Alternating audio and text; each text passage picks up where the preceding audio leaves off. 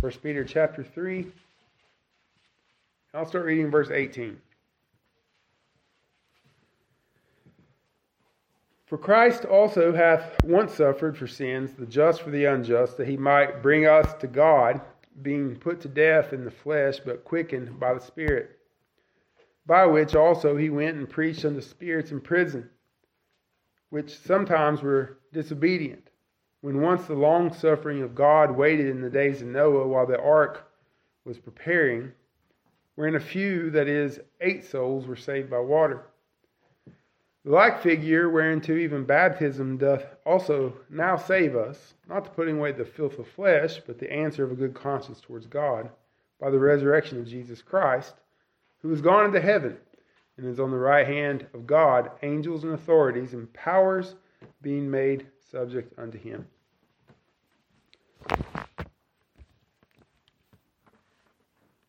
We live in a very wicked and troubling time. You see what you can turn on the news, you can read the news and so forth, and see what's going on in our culture, and it can get you frustrated and get you down seeing the depravity of man, to where you don't think anything of it, or people don't anymore, where men will dress up like women and go into elementary schools and do all sorts of wicked things in front of children. You have the parents sitting there clapping and supporting the type of thing. Pornography in the public school system, in the libraries for young elementary school children. Ballot initiatives yesterday seeking to make it clear that abortion is not a constitutional right, and then you have sort of a quote-unquote Bible Belt state voting that down. And you see the wickedness out in the world. You might not know it, but there's a documentary movie coming out shortly that makes the claim that not only is homosexuality not considered a sin, but it's not condemned in the scriptures. The whole movie is supposedly an academic or an investigative look into how the Bible for centuries has been mistranslated. And the Bible doesn't, in fact, condemn homosexuality. And so there has been a movement for quite some time to say that the Bible has been mistranslated and the scriptures have been twisted to say that homosexuality is not only not condemned, but the Bible has no problem with it. And that's coming out. And you don't hear much about that. Well, that should be in the forefront, I would think, that people would be really concerned about. But it doesn't bother people. Don't care. So you say, well, what's this have to do with your passage? Well, the darker the times, the more antagonistic people become against Christians, the more that you're going to have to perhaps suffer for your faith, suffer consequences for believing in Christ. That it's not a political thing, it is a spiritual thing. There is a spiritual warfare that is going about. Because you can't say that people who desire the blood of babies and say that's okay and will physically mutilate young children and cut off parts of their body and mutilate them for the rest of their lives and condone it and applaud it and celebrate it. That's not a political, that's a spiritual issue. And to call those things evil and to call those things wicked is to stand against the ways of the world, to stand against the culture of the times. And you stand against the culture of the times, you stand in between people and their sin, and there will be consequences, there will be suffering. But this is not a new thing. This is not a new concept, even though it may seem that it becomes more and more wicked. But we are and have been in the last days. That Peter lived in wicked times. And Peter had dealt with wicked people and wicked governments. And he's writing to people who suffered under such things. And in fact, that is the context of the passage that we read tonight. So what Peter is doing here is saying, I know that you are in a wicked world. I know that things look as if that we have lost, that you are in the minority, that all things are destroyed and it's all over, and your life is just hardship and suffering, and that's it. But our passage, in fact, is giving hope to persecuted Christians, to having them look to Christ. Because if you look simply to the news, if you look simply to the culture, you will get upset and depressed and those types of things. But our passage is to look beyond those things, to look to Christ, because in Christ there is victory. So what do you say to people who are suffering? What do you say to people who are under the hand of evil and being persecuted, and tribulation and trials are upon these pilgrim strangers? Well, Peter says, look to Christ. It may not look like it, but there is victory in Christ. Christ has won the victory. In Christ, we are more than conquerors. Jesus suffered. You suffered, but Jesus suffered. He died, but he rose again victoriously. The resurrection is the key to this whole passage, as we look to the risen Christ for our hope. That is the theme being communicated here. He asks the question, who can harm you?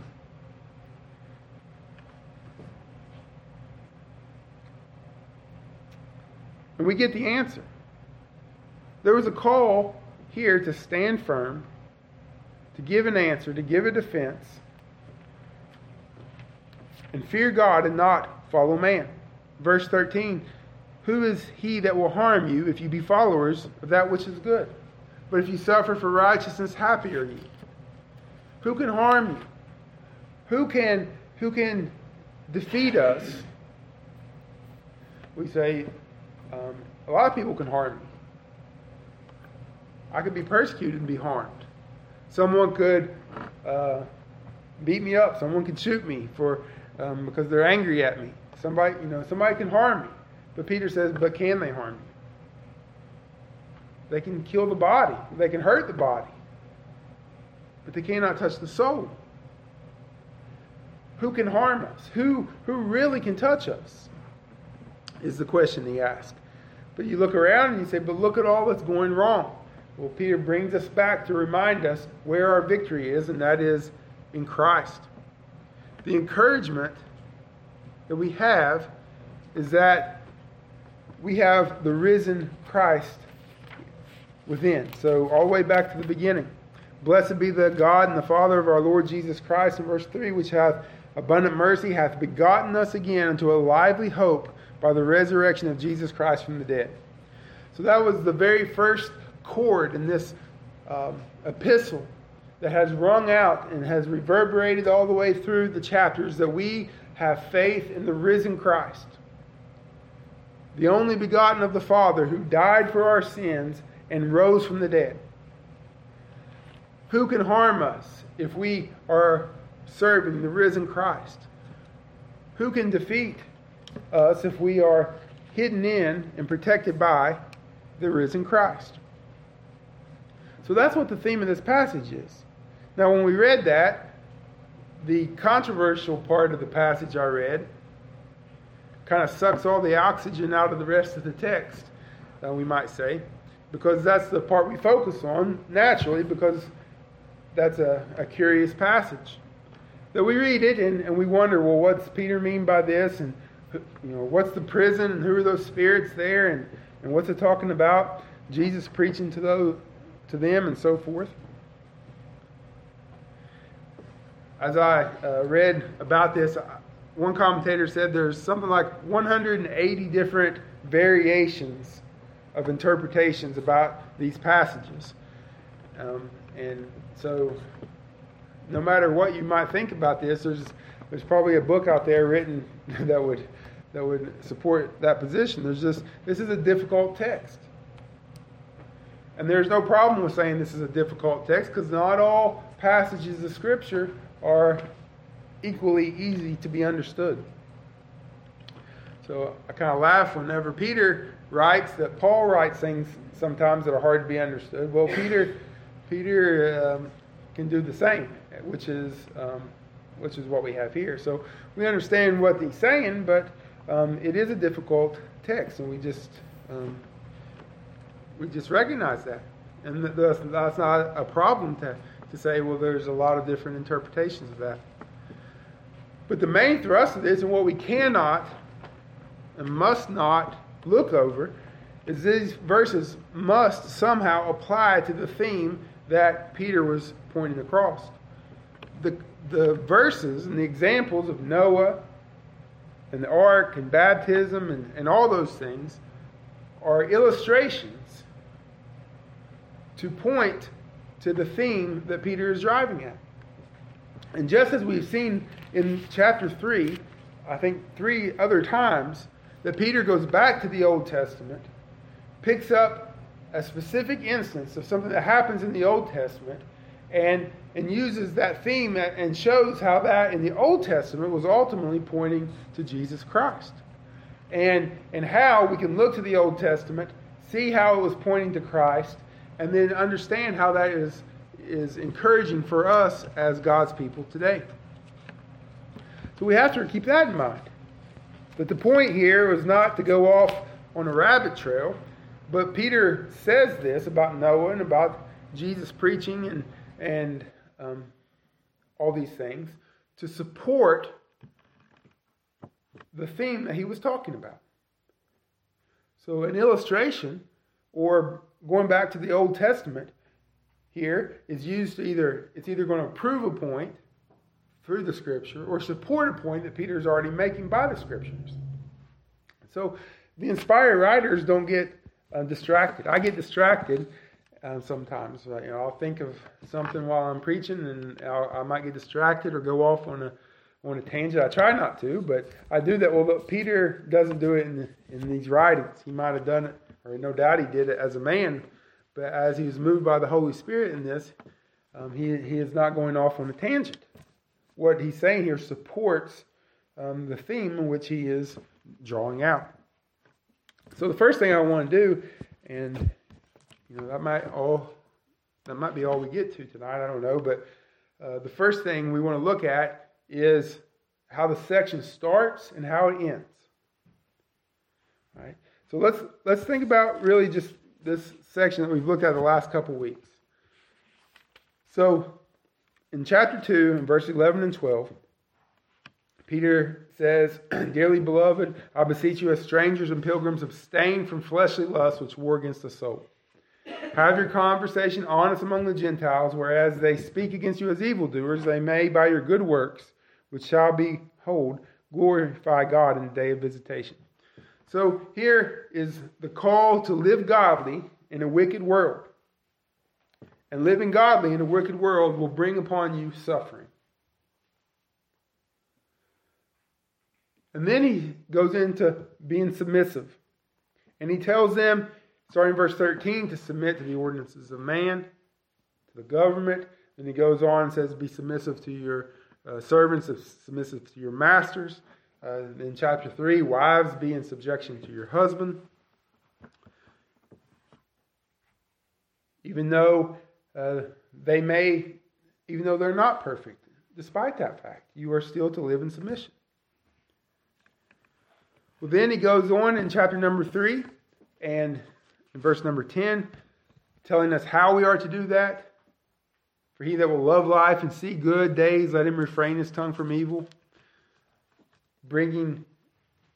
Quoting Psalm 34, which we saw that David wrote Psalm 34 as he was the Lord's anointed, who was suffering for righteousness' sake. He was exiled. He was a king, but living under the rule of a wicked tyrant.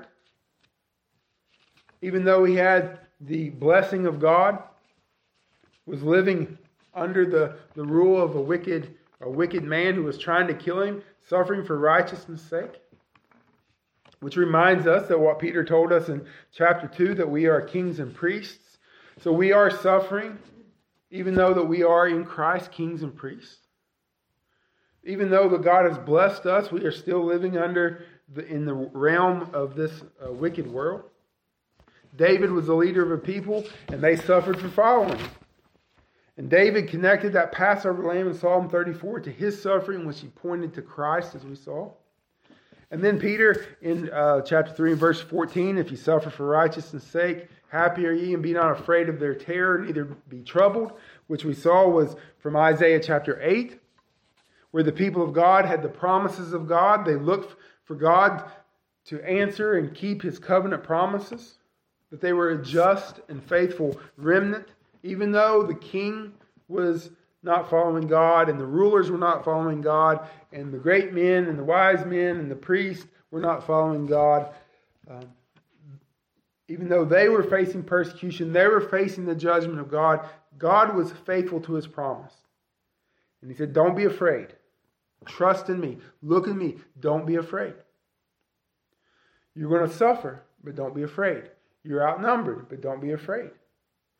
It looks like the wicked people are in control, but don't be afraid. And so Peter takes that from Isaiah 8, applies it to the people of God today, and tells them to trust in God. Look to him. That you are blessed. Now, if the Christians say, well, that's not fair to suffer for righteousness' sake, Peter says, well, look to Jesus. Because this is the second of 3 times that Peter points us to the suffering of Jesus on the cross. To point to either as our example or a motivation to holiness. Chapter 2, for hereunto we're called, verse 21, because Christ also suffered for us, leaving us an example. Chapter 3 and verse 18, for Christ also has suffered once the sins for the just for the unjust. And then chapter number 4, for as much then as Christ has suffered for us in the flesh, arm yourselves likewise with the same mind. So Peter is pointing us back to the Old Testament to see examples of how those people in the Old Testament suffered, and tells us to take heart, to be encouraged, for we must also suffer. And said, don't think it a strange thing, because your Lord also suffered. We are to live godly in this present world, based on Christ's example, as we saw in chapter 2, verse 21. And we are to submit.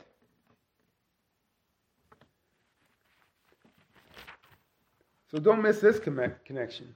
Chapter 2, verse 13. Submit yourselves to every ordinance of man. Chapter 2, 18. Servants, be subject to your masters with all fear. Chapter 3, verse 1. Likewise, ye wives, be in subjection to your own husbands. Verse 5.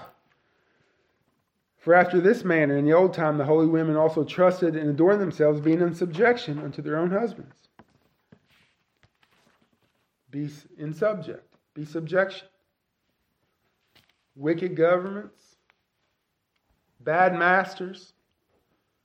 Husbands who don't obey the word. But now look in verse 22. Talking about Jesus, who has gone into heaven, is on the right hand of God, angels and authorities and powers being made subject unto him. You see how it's shifted. People of God, you must be in subjection, because that's what God would have us to do. But look to the Lord Jesus, who now at the right hand of God would have the angels and authorities and the powers and the governments and those who are in authority are made subject unto him.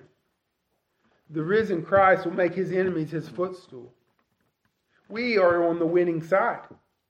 So after a whole chapter and a half of this, a whole chapter and a half of this submission and being humble and not being rebel rousers, but obeying the laws of the land, that we might glorify Christ in our body, Peter reminds us that our Lord is the King of Kings. And our Lord will rule and reign. Our Lord has rose from the dead and is at the right hand of God. And you go through the Old Testament and read about the right hand of God, the power and the authority that brings with it, that the demons, the angels, the principalities and powers of the unseen realm, even the powers of this world in kings are being made subject unto him. Take heart. We have the victory in Christ. So we look around this world and we see all the things that are going on. You say the people just are mad with power. They do whatever they want. They break the law. If you got enough money, you break the law. If you know the right people, you can do whatever you want. Nothing happens.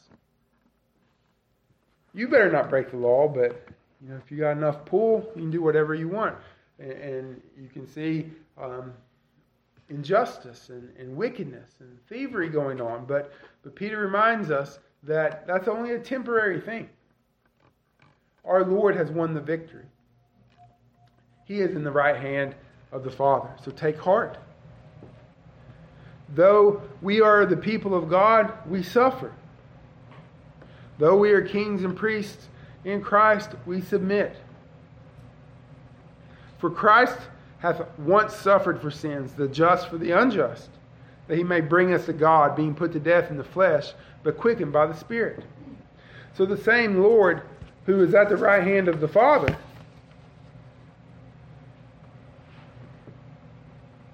hath once suffered for sins. Christ was the just one, living perfect and being perfect.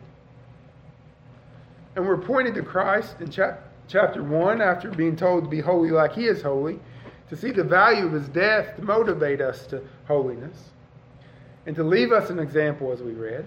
Christ perfectly and exactly and entirely and perpetually kept the law. He submitted to the will of the Father as our suffering substitute. He was made a curse for us. He submitted unto every ordinance of man. He submitted himself unto the unjust suffering of Pilate and the Jews for our sake. He was made sin for us, though he did not sin, that he might bring us to God. Christ suffered for us, the just one for the unjust ones. A sacrifice of the substitute. He died for us. He was buried for us. And he rose again for us. And has now ascended for us. This text gives hope to us pilgrims. For a while we've been told to submit, to be ready to suffer, to expect trials, to expect tribulations. But here's the hope. Christ is victorious. Christ is in heaven at the right hand of the Father, and the angels and the authorities and the powers are being made subject to him. Christ suffered, but now is vindicated and victorious. And because he was victorious, we are and will be. We will live in glorified bodies, and we will be vindicated for our faith and our trust in him. We wait for his coming return, and at that time, with our glorified bodies, we will rule and reign with him. David Helm says, for nearly 2 chapters, Peter's been calling us to the difficult work of submitting to ungodly authorities. But here the tables have been turned. All angels and authorities and powers have been subjected to Jesus. Christ is victorious. Peter intends in this text to refresh and encourage weary followers of Christ by showing them the final outcome. At the present, they were in danger of being lost in the fog, unable to see the victorious distant shore. So Peter shows us what our motivation is. He shows us what our hope is. He shows us an example of Jesus who did the same thing that he calls us to do. to live in a wicked world, to be holy as he is holy, to look and to follow the ways of the Lord, and to know that God has not forsaken us. And we look to our Savior as our hope, as the risen and victorious Lord, to know that we have the sure victory. So, if we take that parentheses out of the difficult part, and we just follow the logical conclusion of this, and read the first and the last. So, for Christ has also once suffered for sins, the just for the unjust, that he might bring us to God. Right? Submission unto God and to the law, suffering, being put to death in the flesh, but quickened by the Spirit. Verse 22, who's gone into heaven and is on the right hand of God, angels, authorities, and powers being made subject to him. So you have his submission, you have his suffering, you have his death, you have his resurrection, and then you have his ascension. We are called to look to Christ. There is our hope. We are called to trust in him. And there is our motivation and our example and the grounds of our faith. And so now that we know that is the theme. That's the theme from the very beginning of the book, especially this last chapter and a half. He keeps repeating the same themes over and over and over in different ways, looking at the same concepts 3 or 4 different ways of holiness, of submission, of suffering, of faith, of trusting God and trust in his Christ. So now, let's go back and consider the middle part. Whatever verses 19, 20, and 21 mean, it has to have some connection to those themes. It has to have some support of what he has been saying. It's not disconnected. He didn't say, well, now I'm going to throw in some random thought, and then we'll get back to the text. Because verse 18, again, has suffering, submission, death. And then at the end of verse 21, by the resurrection of Jesus, and then the ascension. So this middle parentheses supports everything that he's been saying thus far. So in verse 19, by which he also went and preached, or let's see, no, in the verse 18, being put to death in the flesh, but quickened by the Spirit, by which he went and preached unto the spirits in prison. So he wasn't quickened in the Spirit, but by the Spirit. Now, if you read some of the newer translations, it'll say quickened in the Spirit, but there's a variant in some of those or some of the different manuscripts that have it in the Spirit. But if you think about the context of this, Peter is not saying that he was dead in the Spirit, and then he was quickened in the Spirit, because the Scriptures elsewhere don't say anything about that. But the Scriptures elsewhere do talk about the Spirit in the resurrection. That all 3 persons of the Trinity in different parts are attributed with the resurrection of Christ. And so, but to death in the flesh and quickened by the Spirit is talking about the resurrection, because that continues on the theme in verse 21, by the resurrection of Jesus Christ. So that's talking about the resurrection. Well, the next part that we look at, where it says he went and preached in the spirits in prison, or he declared something has been done, something has been accomplished. Well, who are the spirits and what are the prison? Well, this is where you start getting into the different opinions, and this is what I believe this to be, and I wouldn't be mad at you if you disagree with me, but this is what I believe the Scripture teaches. The nature of the prison will help us understand who will be in the prison. That's what the word means, prison. And every time the word is used in the New Testament, it's referred to as a jail. And the only time it isn't translated as a literal jail, it's translated as a cage or a place for unclean spirits. Revelation 18:2 says, "And he cried mightily with a strong voice, saying, Babylon the great is fallen, become the habitation of devils, and the hold of every foul spirit, and cage of every unclean and hateful bird." In this case, the hold and the cage are synonymous for the prison. The only other place where prison is used for the place of spiritual judgment by God is found in Revelation 27, where it says, "When the 1,000 years are expired, Satan shall be loosed out of his prison." So this is referring to the 1,000-year period of Christ's millennial reign, where Satan is bound for 1,000 years. So this prison is the place of judgment for Satan and the demons.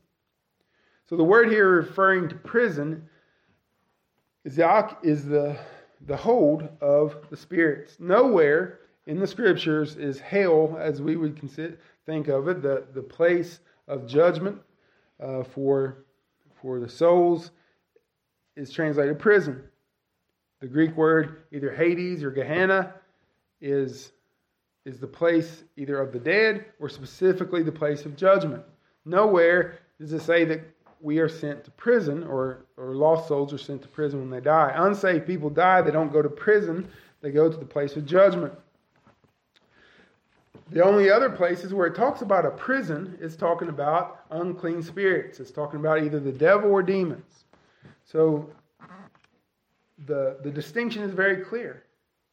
So Peter is using a word that the other writers of the New Testament only use in this sense, as in a judgment of God sense, as to unclean spirits.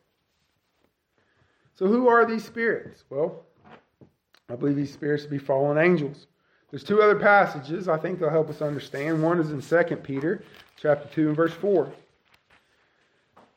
Because it says, "For if God spared not the angels that sinned, but cast them down to hell, and delivered them into chains of darkness to be reserved unto the judgment, and spared not the old world, but saved Noah and the eighth person, a preacher of righteousness, bringing the flood upon the world, the ungodly, and turning the cities of Sodom and Gomorrah into ashes, condemned them with the overflow, making them an example to those that should follow after." And so, well, I thought you said that Peter didn't say they went to hell. Well, this is a different Greek word. It's the only time this Greek word is used in the New Testament. And this word is not used to translate like the fires of hell. But again, it's another unique word speaking of these angels who God cast them down into this place of judgment. Now, if we look also in Jude, verses 6 and 7, it says, "And the angels which kept not their first estate, but left their own habitation, he hath reserved in everlasting chains under darkness unto the judgment of the great day. Even as Sodom and Gomorrah and their cities about them, in like manner, giving themselves over to fornication, and going after strange flesh, are set for the example, suffering the vengeance of eternal fire." So here we have fallen angels who are reserved in everlasting chains. Again, the idea of a prison until the great day of judgment. The chains of judgment also, again in Revelation 20, that chain the old devil, Satan, was bound with in Revelation 1 and 2. So these spirits are a group of fallen angels who are now reserved in judgment until the final judgment appears. Taking these three texts together, we can see that there is a certain group of spirits who are now imprisoned. Those angels which kept not their first estate are now in prison. It's not the demons, because we know the demons in the Gospels were about. In fact, one time Jesus came to a man possessed with devils, and they behold and cried out, "What do we have to do with thee, Jesus, thou Son of God? Art thou come hither to torment us before the time?" So here you have demons on the earth saying, wait, are you going to judge us before the time? It's not time for you to judge us. So they were out and about upon this world. But why would they suspect that Jesus would judge them or could judge them before the time? Well, because they were certainly aware of their fellow co-conspirators who had left their habitation, who had left their first estate, who are now in judgment and will remain in judgment till that time. So there are these spirits, for some reason, have been cast into chains into judgment. And they will remain there until the last judgment will be finally and eternally judged. Well, why are they there? Well, in all the passages that we read in 1 Peter and 2 Peter, there was two things in common. You had spirits in prison in both those passages. And then Noah. Noah was mentioned in regard to these, in this situation in 1 Peter and 2 Peter. And both those, and the spirits in prison were both mentioned. Well, then when you compare 2 Peter and Jude, there's two things in common. These same angels and Sodom and Gomorrah. So Peter and Jude mention these angels. There's three instances. In two of them, it's the angels, these demons, these spirits, and Noah. And then the second and third, it is these same spirits in Sodom and Gomorrah. So these spirits are the same fallen angels in all three passages. They didn't keep their first estate. They're now being reserved in everlasting chains until the great white throne judgment. They are connected to Noah, and their sin is somehow comparable to that of Sodom and Gomorrah. So all these three things are true, or all these six things rather. All those things are true. And so the only way that you can read these things and agree with all that in common is that the spirits in prison are for a fact angels that did something terrible in the days of Noah while he was preparing the ark. And because of that great sin, because of their great iniquity, they were cast into a judgment, a prison, as it were, until the final judgment. So there was a line that should not be crossed, and they crossed it. Of all the wicked and evil things that the demons and Satan has done, these particular angels crossed a line that warranted God to bring immediate judgment upon them and cast them into these chains. So whatever they did, it must have been really, really bad. You think about all the things they are doing and have done. Satan hindering the work of the gospel, blinding the minds of the unbelievers, seducing spirits and doctrines of devils fill this world, demon possession, sickness, disease, temptation, adversity, murder, all these terrible things. And yet these spirits did something that outstripped them all to warrant this judgment. So what did they do? Well, Peter connects these angels in the flood, and Jude connects the angels in Sodom. So let's think about Sodom and Gomorrah first. What happened there? Well, there was a city of great wickedness. A city that was so infamous that thousands of years later, here in West Virginia, I can say Sodom. And you know exactly what specific sin that they committed and what they were known for. How wicked that they were. So God sent angels to warn Lot and his family to leave. The angels were there, and the men of Sodom saw them and lusted after them and attempted to rape them. These angels smote them with blindness. But there was an unnatural lust that drove them to grope in the blindness. In Jude, it says their sin was giving themselves over to fornication and going after strange flesh. So it was an unnatural desire, unnatural in a sexual nature. So perverse that of great confusion. So somehow these angels have something to do with Sodom. Now let's think about the same group in Noah's time when God judged them. What was the sin in Noah's time? Well, Peter says he connects that back to the time before the flood. Well, what's God tell us about the time before the flood? But the imagination of men was on wicked continually. And in Genesis 6:2, the sons of God saw the daughters of men that they were fair, and they took them wives, all of which they chose. Now, the sons of God in the Old Testament are referred to as angels in many places. In the New Testament, it's God's people. So, some people say, well, that is God's people started marrying lost people. But if we consider what Peter is saying and what Jude is saying, I believe that these angels, that there was some unnatural union found between these spirits and people of this earth. Because Genesis 6:4, and there were giants in the earth in those days. And also after that, when the sons of God came in unto the daughters of men, they bare children. The same became mighty men, which were of old, men of renown. So I don't think this is talking about famous people. The Hebrew word uses Nephilim. And Numbers 13:33 says, we saw the giants, the son of Anak, which come, the giants were in our own sight as grasshoppers. And so we were in their sight. Well, naturally, there's many objections to this point of view. But if we consider we consider what the Sodomites did or tried to do or wanted to do to the angels, and we see how that the angels are presented as men in the Old Testament, do things that men cannot do. Say, well, angels are spirit. Well, how did the spirit angel kick Peter in the side to wake him up out of jail? Or how did the angels eat with Abraham? Right? So the Bible doesn't say that it can't be. We say, well, it says in the resurrection that they neither marry or given in marriage, but as are the angels in heaven. Well, first of all, it says that that's the way that things are. That's the way that they will be. But we're not talking about angels in heaven. We're not talking about holy angels.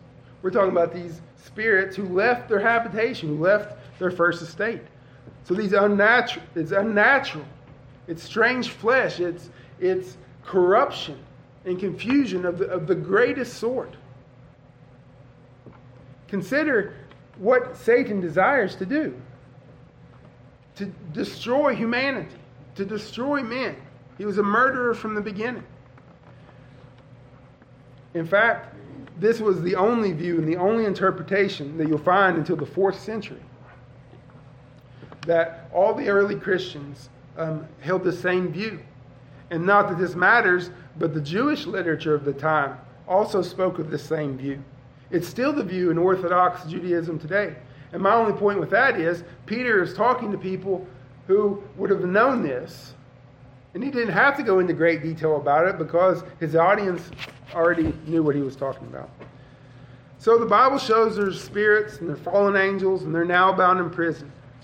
And they were bound because they kept not their first estate. This happened in the days of Noah. This sin is comparable to the sin of Sodom. Now, Peter goes from there, and just give me about 5 more minutes and we'll be finished with this. I'd hate to come back just for the last part of this. But there was a proclamation by Christ at his resurrection. So Christ preached something unto those spirits in prison. And by this proclamation, I do not believe that he went and preached the gospel to them. What I believe to be the interpretation here is that he was quickened by the Spirit, talks of his resurrection. And his resurrection declared something to those spirits. His resurrection from the dead declared that he was victorious. Genesis 3:15 says, I will put enmity between thee and the woman, and between thy seed and her seed. It shall bruise thy head, and thou shalt bruise thy heel. What is it that Satan wanted to do? He wanted to destroy the seed. He wanted to destroy the seed that would come and bruise his head. Because right after that, what do you have? You have Cain murdering Abel. Then you have the confusion at the Tower of Babel. You have the confusion with Abraham and Hagar. You have the persecution of Joseph and his brethren. You have the persecution of the children of Israel down in Egypt. You have Pharaoh's persecution. You have corruption. You have Hamar in the book of Esther. You have the Philistines. You have infiltration into the people of God by falsehood. You have eventually the king of Israel and the line of Josiah being so corrupted that God brought judgment upon them. Satan's plot and his plan through all of the Old Testament was to destroy the seed that would crush his head. And so, as man became more and more wicked, the earth has been covered in wickedness. I believe it was the plot of Satan to destroy humanity and to corrupt humanity and to corrupt that wicked seed. But as Noah was building the ark cried victory. So as Satan was carrying out his great plot and plan, the like figure whereunto even baptism doth now save us, not the putting away of flesh, but the answer of a good conscience towards God by the resurrection of Jesus. So this figure is baptism. Well, how is that a figure of the ark? The context is suffering for righteousness. And that there is victory in Christ. Christ suffered the just for the unjust, but he rose again. There's victory. Victory over death in resurrection. Those spirits are imprisoned because they attempted to thwart the plan of God. And when Christ rose from the dead, he cried and proclaimed victory. That preaching was, your plan has failed. Every plot and every plan that has been carried out was thwarted and overcome and destroyed. And so while God was long-suffering and allowing the wickedness to go on, the ark was being built. God's people entered into the ark, and judgment came upon this world. Judgment came upon the wickedness of this world. They mistook God's long-suffering as a sign they were going to win, but the ark cried victory. When Satan moved and devised a plan to kill the Savior, he thought he had won. But the resurrection cried victory. And so this pictures the death and resurrection of life by the resurrection of Jesus. The ark was a picture of Christ, and by faith, him and Noah and his family entered the ark and were safe there. Jim Hamilton says the reality is not limited to the Old Testament. Jesus spoke of his death as a baptism in Mark 10, which means that Jesus described his death as an immersion in the waters of God's judgment. Jesus died under the full weight of the wrath against sin. The death of Jesus is the fulfillment of what Noah's flood anticipated. This is the judgment through which God saves his people. When believers are baptized by faith, they are united to him in his experience of the floodwaters of God's wrath. That's why Peter says the flood corresponds to baptism, which now saves us. Just as Noah was saved through the judgment of the flood, those who are baptized into Christ are saved through the judgment that fell on Jesus. And our literal baptism pictures what Christ did for us. And so Christ ascended to the right hand of God, and who's under his feet? The angels and authorities and powers are made subject to him. The resurrection is the focal point. That is the victory. They tried, but they were imprisoned, and he shouted victory. Christ arose, and there was victory. The ark, victory. Baptism, victory. And this brings us back to what Peter was saying. Though Satan tried to destroy the promised seed, God had a plan. Though Christ had died, he rose again victorious. The victory is already won. There is no one who can harm you if you be followers of that which is good. Not Satan, not the demons, not the rulers of this world. No one can stop the plan of God. He is victorious. The ark foreshadowed it, and Christ fulfilled it. Our baptism preaches it. There is victory in Jesus. There is victory in Jesus. So the people of God can trust in the Christ who overcame all the powers and the forces of darkness, who died and rose from the dead, and now sits at the right hand of the Father. And so we're going to get tore up because some politician somewhere does something to us or against us. No, we have victory in Christ. Look to him and have confidence. And we can walk with with joy and happiness, knowing that no one or nothing can stop what our God has done for us, and put our hope and trust in Christ.